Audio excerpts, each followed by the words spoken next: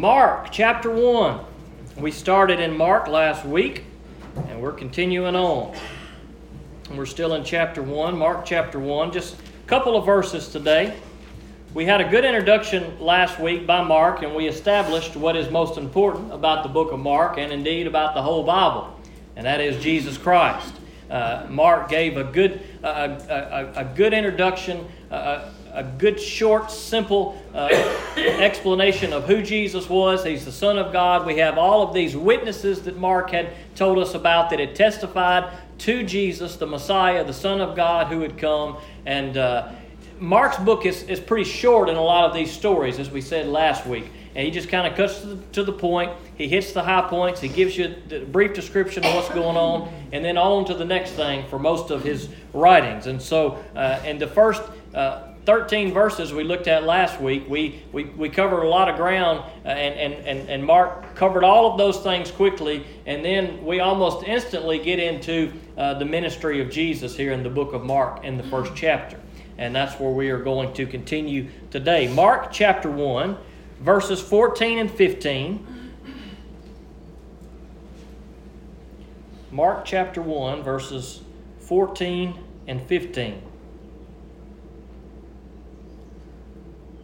After John was arrested, Jesus went to Galilee, preaching the good news of God.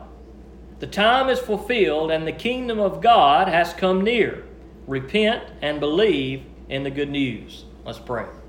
Father God, we come to you this morning. I pray that you help me to preach your word in a way that's going to be beneficial to these people. God, I pray that your word would preach to us. That as we look at your words, as we read about your kingdom, as we know that it's near, dear Lord, God, I pray that you help us to realize that. God, I pray that if there's one in this room that has never known Jesus Christ, that today that they would. God, I pray that your words would speak to us in a way that get us excited about you, that help us to learn about you. And God, I pray that you would just hide me behind the cross. Help me to preach and teach in a way that's going to benefit each one of us here today. And God, I pray it's all to your glory. In Jesus' name I ask it. Amen.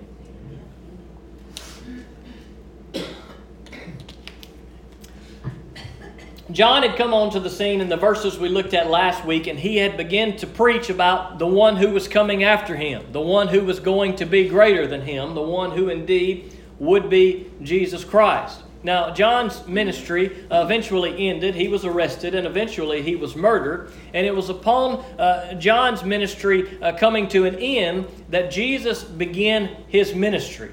John had indeed prepared the way for Jesus, just as the prophecies we looked at last week had told us he would.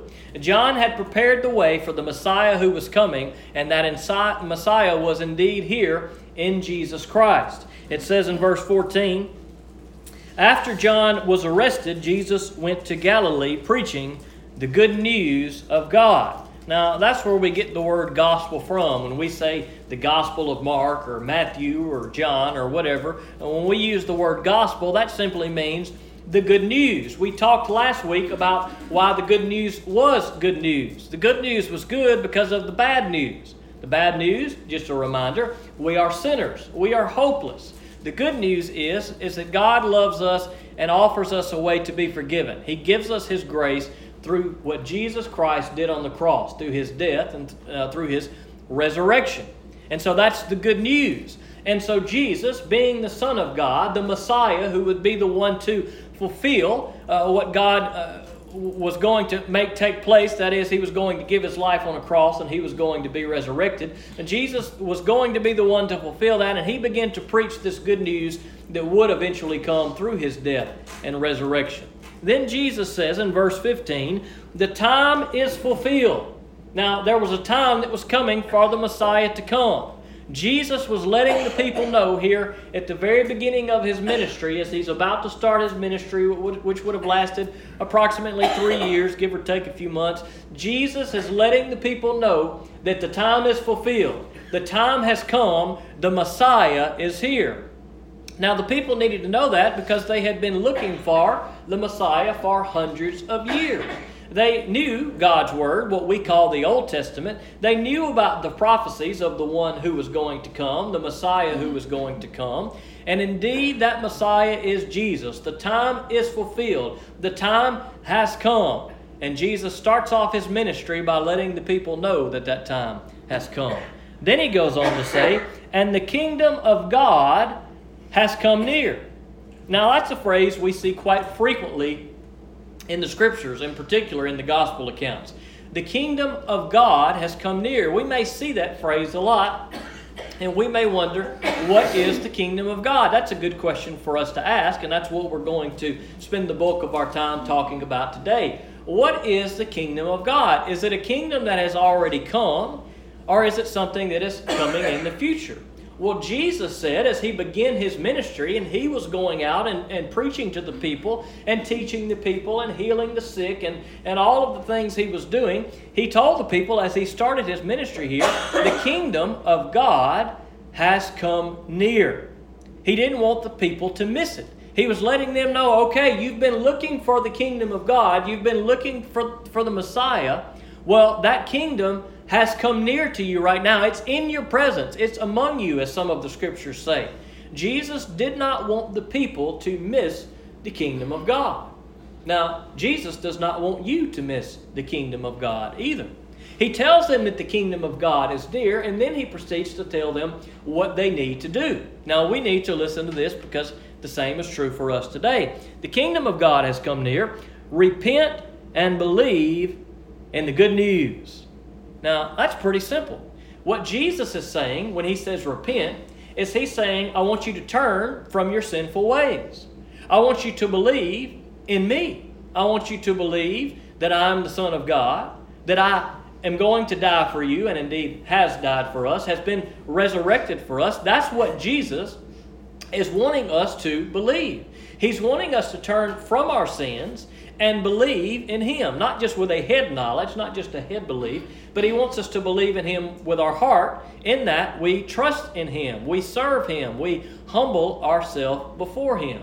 The time has come, the Messiah is here, the kingdom of God has come near. Therefore, if you want to be part of the kingdom of God, you must repent of your sins and you must turn to Jesus Christ. Now, this was important for the people then, and it's important for us today. We too are sinners. We have no one else or nothing else we can believe in or trust in that can forgive us of our sins apart from Jesus Christ alone. Now, in Jesus' day, there were struggles for the people of things that they were following apart from Jesus Christ. Now, there are many things in this world today that people worship and people follow and people put trust in. All of those things will let us down apart from Jesus Christ. In Jesus' day, one problem that we see rear its ugly head quite frequently in these gospel accounts is the problem of legalism, people following the law. They were trying to live by the letter of the law without trusting God and living for him and serving him. And Jesus was telling them, hey, you want to serve the Lord, you want to enter the kingdom of God, here's what you do. You turn from your sinful ways, maybe some of your beliefs that were wrong, that were not right, that were not leading you closer to the Father. And he's saying, you believe in me. You trust in me because I am the way. I'm the one that you must follow. And Jesus is setting that foundation for them right here. He's saying, look, listen to what I have to say. He's starting his ministry off with this statement. The time is fulfilled. The kingdom of God is near. You want to enter that kingdom. Repent of your sins. Believe in me. I'm the way. Listen to what I'm about to tell you. And indeed, Jesus does tell us many things through these gospel accounts, as we will see in the book of Mark. And if you've read, which most of you probably have, the other gospel accounts, you see Jesus teaching us all kind of things, and we need to listen to what Jesus has to say. So what is the kingdom of God? Well, I'm going to read through several scriptures today. If you want to try to follow along, you can. I'll go through them kind of quickly for time purpose, because we've got a lot that I want us to get through to better understand the kingdom of God. But as always, ask me afterwards if you want these, and I will give them to you so you can research them in their context. But the scripture talks about the kingdom of God quite frequently. Now, one thing that we need that I want to mention before we talk about the kingdom of God is also the phrase, the kingdom of heaven. Now, we also see that phrase in Scripture in the book of Matthew, and Matthew alone. Some would say that the kingdom of God and the kingdom of heaven are two different kingdoms. And you may believe that, and there are Christians on both sides that believe that. I personally believe that the kingdom of God and the kingdom of heaven are the same thing in Scripture. I believe that they're the same thing for a few reasons. One, because as you read the language as to what they're talking about in the context, it's very similar. It seems as though they're talking about the same thing. Even Jesus himself, in one instance, uses kingdom of God in one sentence, and the very next sentence uses kingdom of heaven, and he's talking about the same theme, the same idea, the same thing that he's talking about, and he uses different phrases, but he uses the different phrases kingdom of God and kingdom of heaven in the same way. Another reason why I believe that these verses are the same is because they are only used in the book of Matthew. Kingdom of heaven is found nowhere else in the rest of the Scripture other than Matthew. Now, I believe that if they were different kingdoms and they had different significances, that there would probably have been other people in the text who would have talked about the kingdom of heaven. But we only see it in Matthew's account. Now, Matthew does use kingdom of God, I think, on 4 different occasions. But most of the time, he uses kingdom of heaven. I believe that one reason why that may be the case is the fact that Mark was written to Gentiles. That is, people who didn't grow up with the promise. They didn't know what God's Word said. They didn't know the Old Testament. They didn't know the promise of the Messiah who was coming. And so Mark was writing to Gentiles who didn't know anything. He was trying to tell them who God was, whose kingdom it was they needed to be part of. It was the kingdom of God. Matthew, on the other hand, was writing to Jewish people. Now, if you've ever read any Jewish writings, and some of you may have, you will notice that in Jewish writings, they use the word God very sparingly. Jews don't write out the word God very often.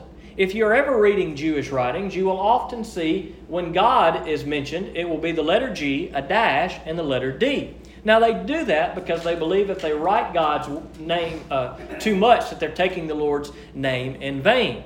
So as a result of that, Jewish people typically don't use the word of God very often.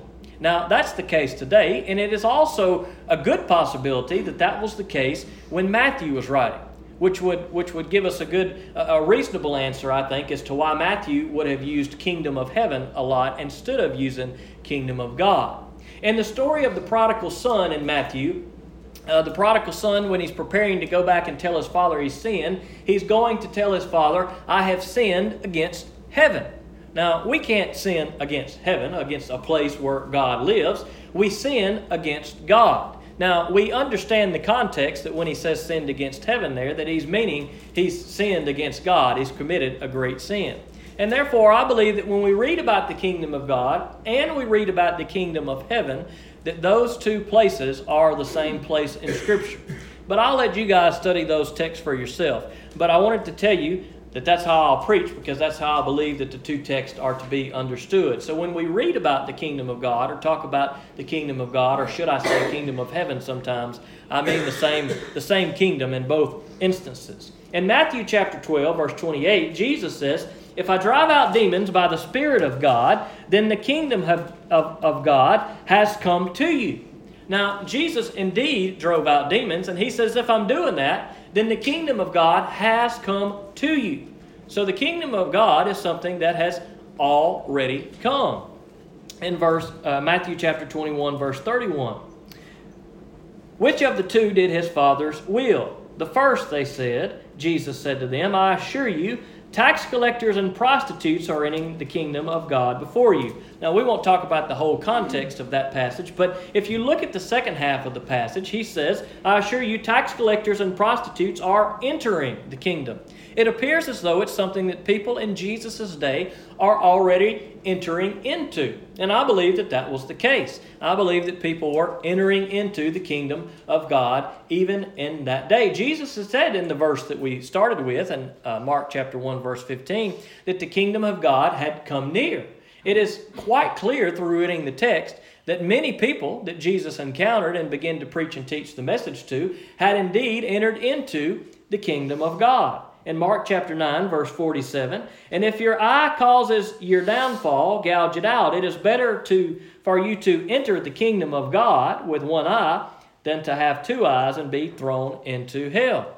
Jesus is saying you need to do whatever you need to do to get right with God. To get away from your sin, to be free from your sin, you may need to take drastic measures. He said it's better for you if your eye causes you to sin to gouge it out and enter the kingdom of God with one eye or with no eyes than to continue in your sin and be thrown into hell. Now, we won't get into the discussion of whether that's literal, but Jesus is letting us know the severity of our sins here.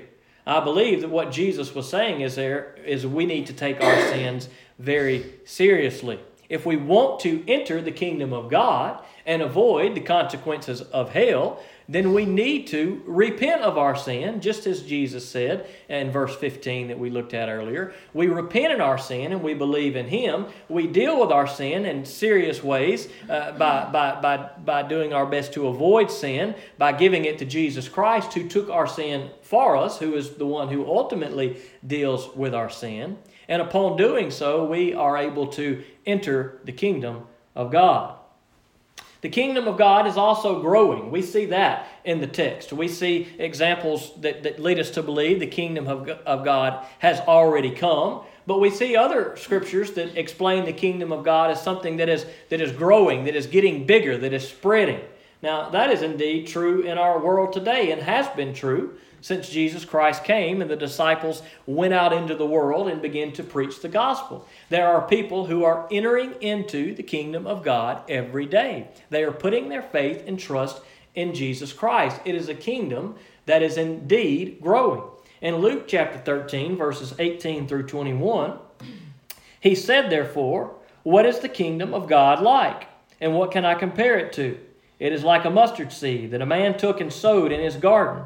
It grew and became a tree, and the birds of the sky nested in its branches. Again, he said, what can I compare the kingdom of God to?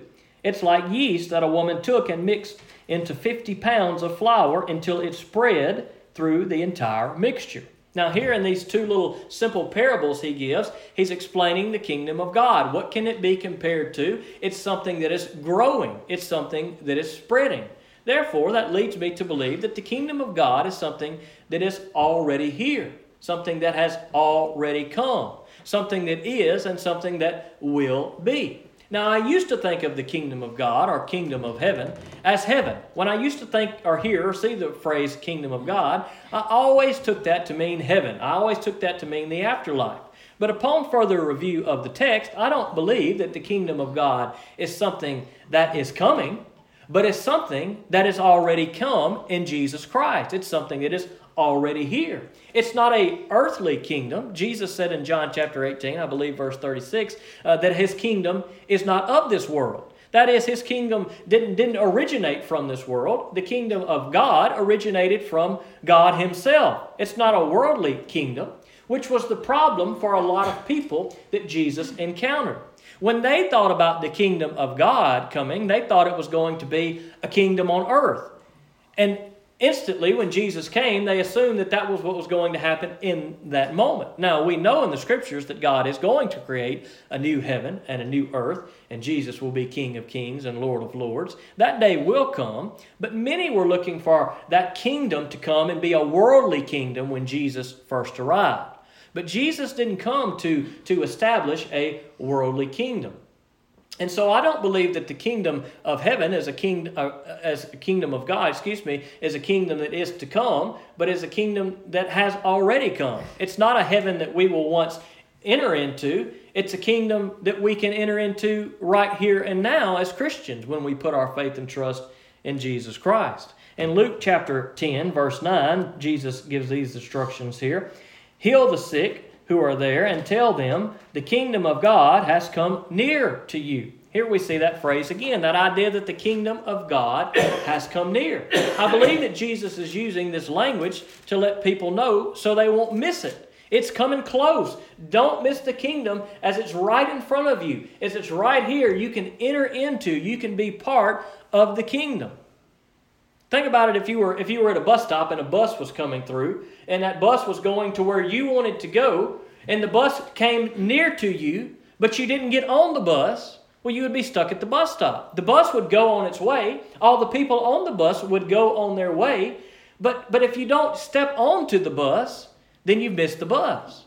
Well, I don't want anyone here to miss the bus. By that I mean Jesus Christ. When we hear God's word preached and we hear the gospel of Jesus Christ and we read it and we see everything that Jesus did, we know who He was, the kingdom of God has come near to us. The kingdom of God is near you today. I don't want you to miss the kingdom of God. Jesus didn't want His people of that day to miss it, nor does He want us today to miss it either.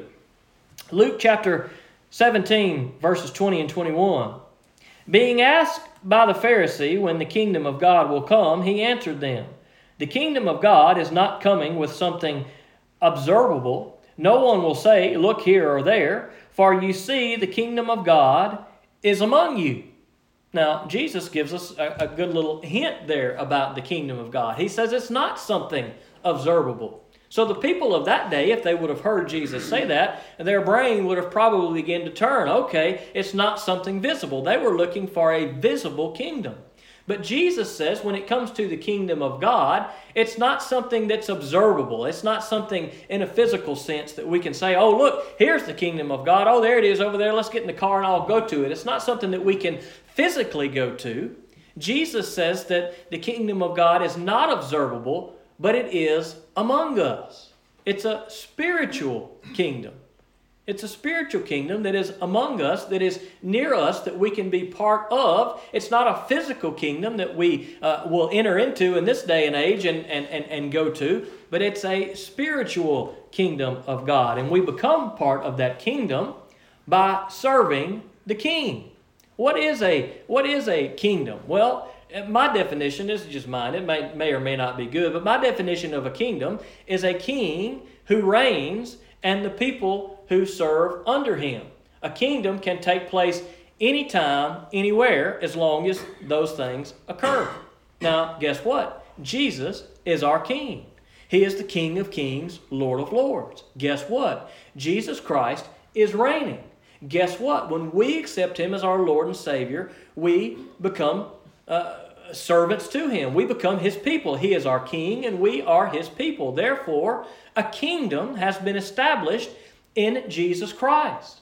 It can be at any time and it can be at any place. It was a kingdom that began in Jesus Christ, but will go on forever and ever. It's a kingdom that never ends. The kingdom of God is something we enter into through putting our trust in Jesus Christ by repenting of our sins and believing in Him. And once we enter into that kingdom, it's a kingdom that will never end. John chapter 4, verses 23 and 24, I think gives us another good example here as to why the kingdom of God is probably a spiritual kingdom. But an hour is coming and is now here when the true worshipers all worship the Father in spirit and truth. Yes, the Father wants such people to worship Him. God is spirit, and those who worship Him must worship in spirit and in truth. Now, Jesus had been talking to a woman at the well there, a Samaritan woman. He's carrying on this conversation with her, and they begin to talk about these things, and He tells her something interesting about God. God is spirit. Therefore, those who worship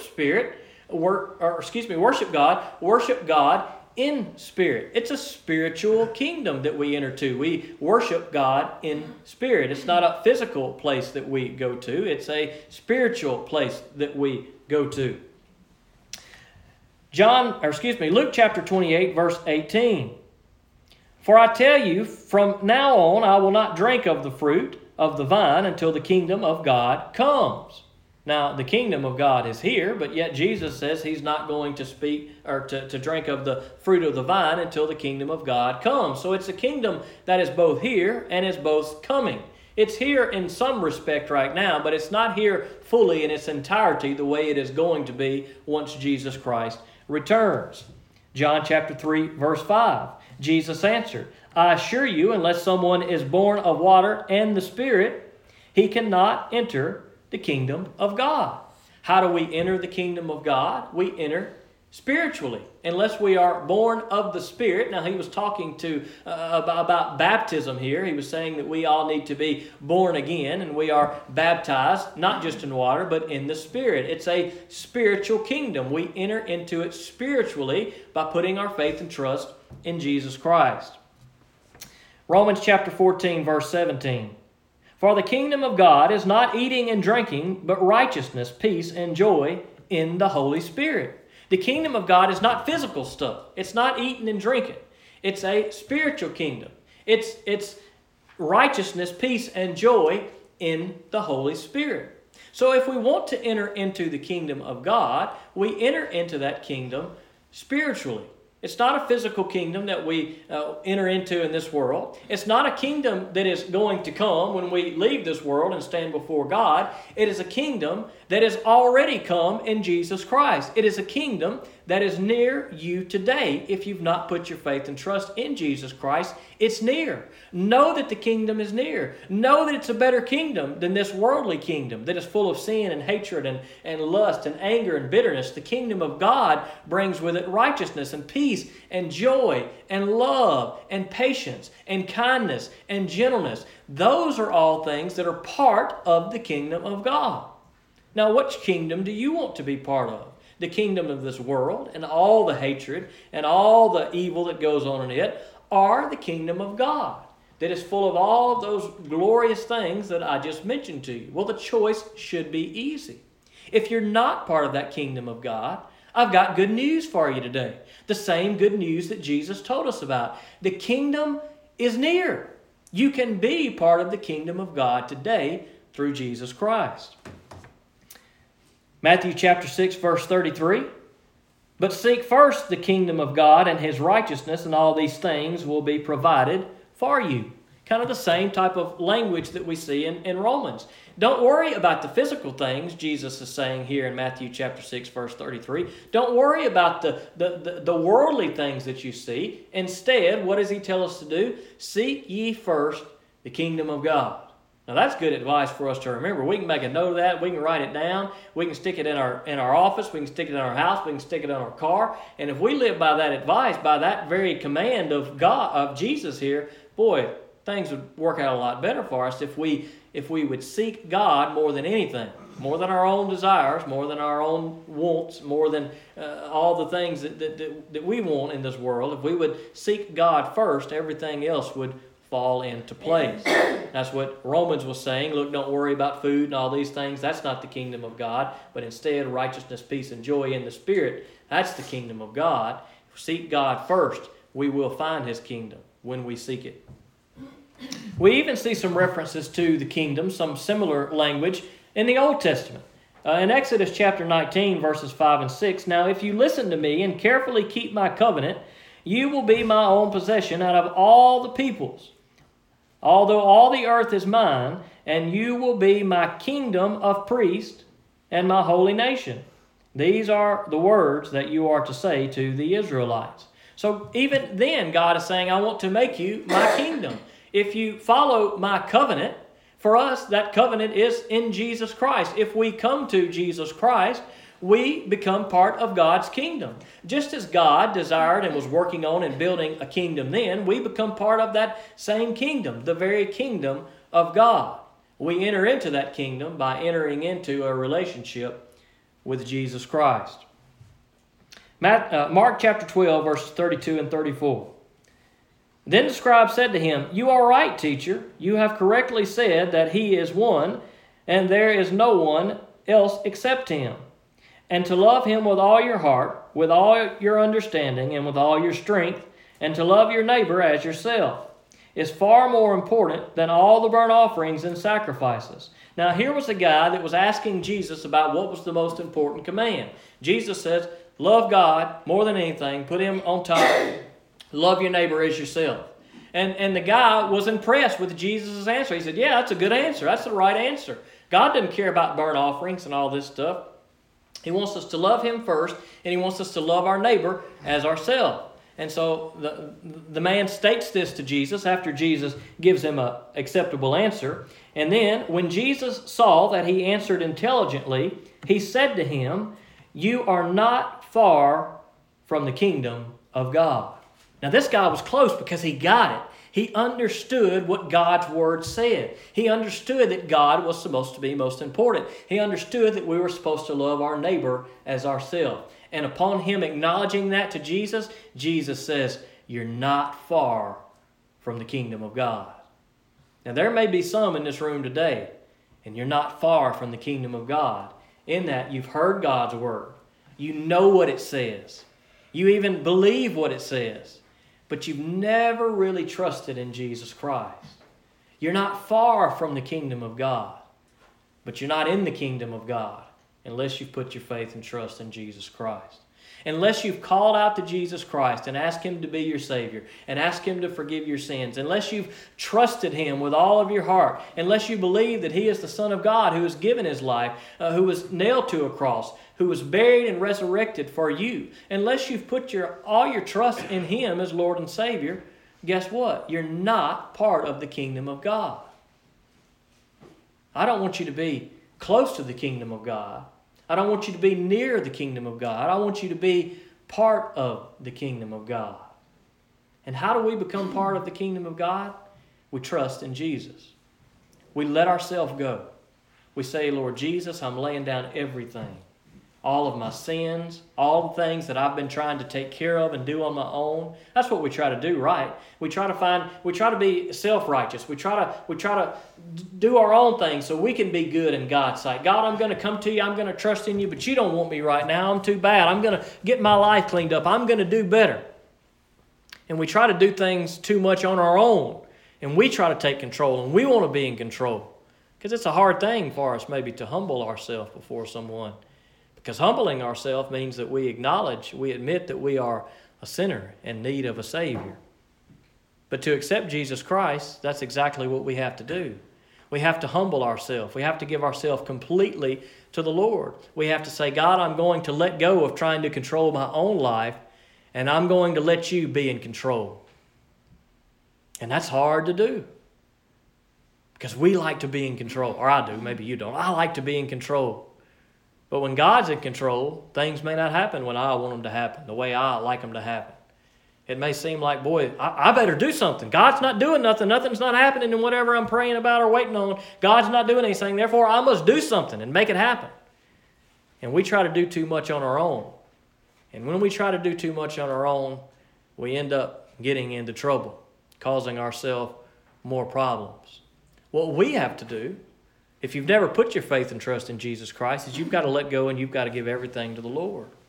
There may be some of you in here today who are part of the kingdom and have put your faith and trust in the Lord, but you're still trying to hold on to some things, because that's what we do. Now, I tell you this not as one who has mastered that. I tell you this as one who is struggling with you, knowing that there are things that I'm trying to hold on to, that I give to the Lord all the time, stresses and worries and fears and things that I want to control.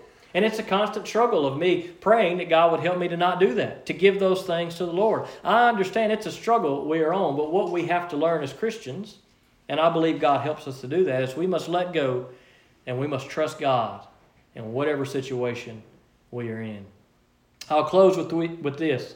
I came across a quote from a book this week by a guy named Henry Nouwen. He was a priest and a theologian. And in one of his books he wrote, he had talked to a flying trapeze group. Some of you have probably seen the flying trapeze before, and it's a person on each side hanging down, and they're throwing somebody in between them and doing flips and tricks, and it's pretty amazing to watch. And he was talking to them about the flying trapeze, and he was asking the girl about the tricks that she did and the things that she did and how she did it. And this is what she said.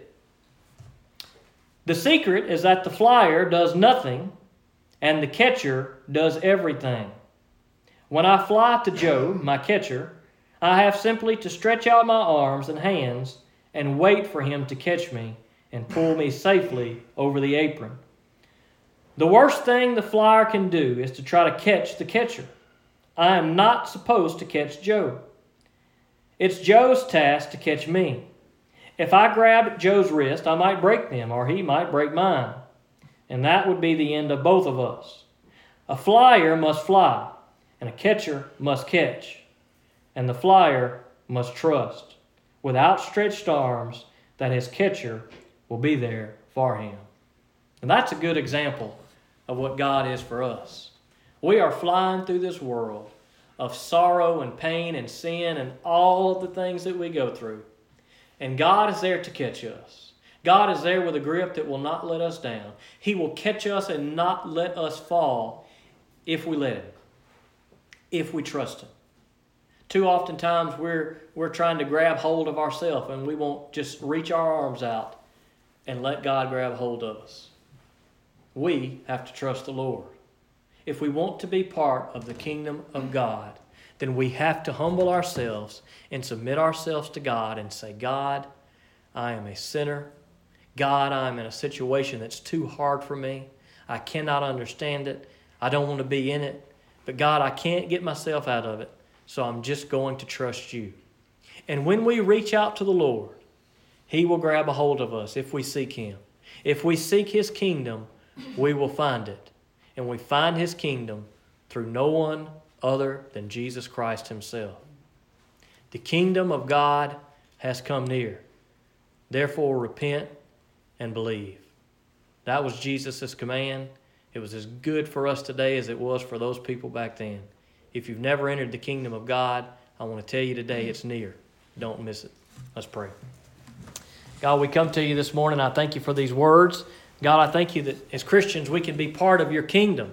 Dear Lord Jesus, we thank you for the kingdom you started to build upon your death and resurrection, dear Lord. And we trust that you are the King and you are reigning. And I pray that you help us, dear Lord, those who are yours, to trust you and be faithful servants to you, dear Lord, that we can be obedient to your work, that we can help your kingdom to grow, that we can bring your kingdom near to those that we encounter every day. So God, that when they see your love and when they see your kingdom and when they hear your words, God, that they would repent and that they would believe in you and be part of your kingdom today.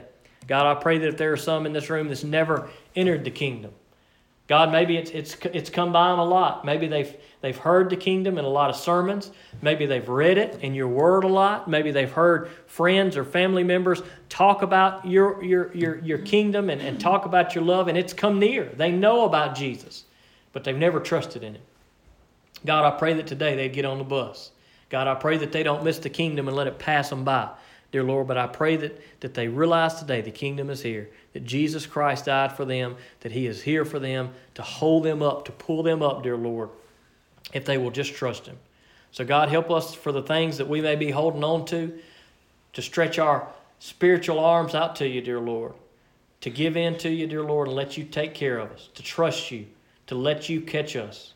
And I ask these things in Jesus' name. Amen.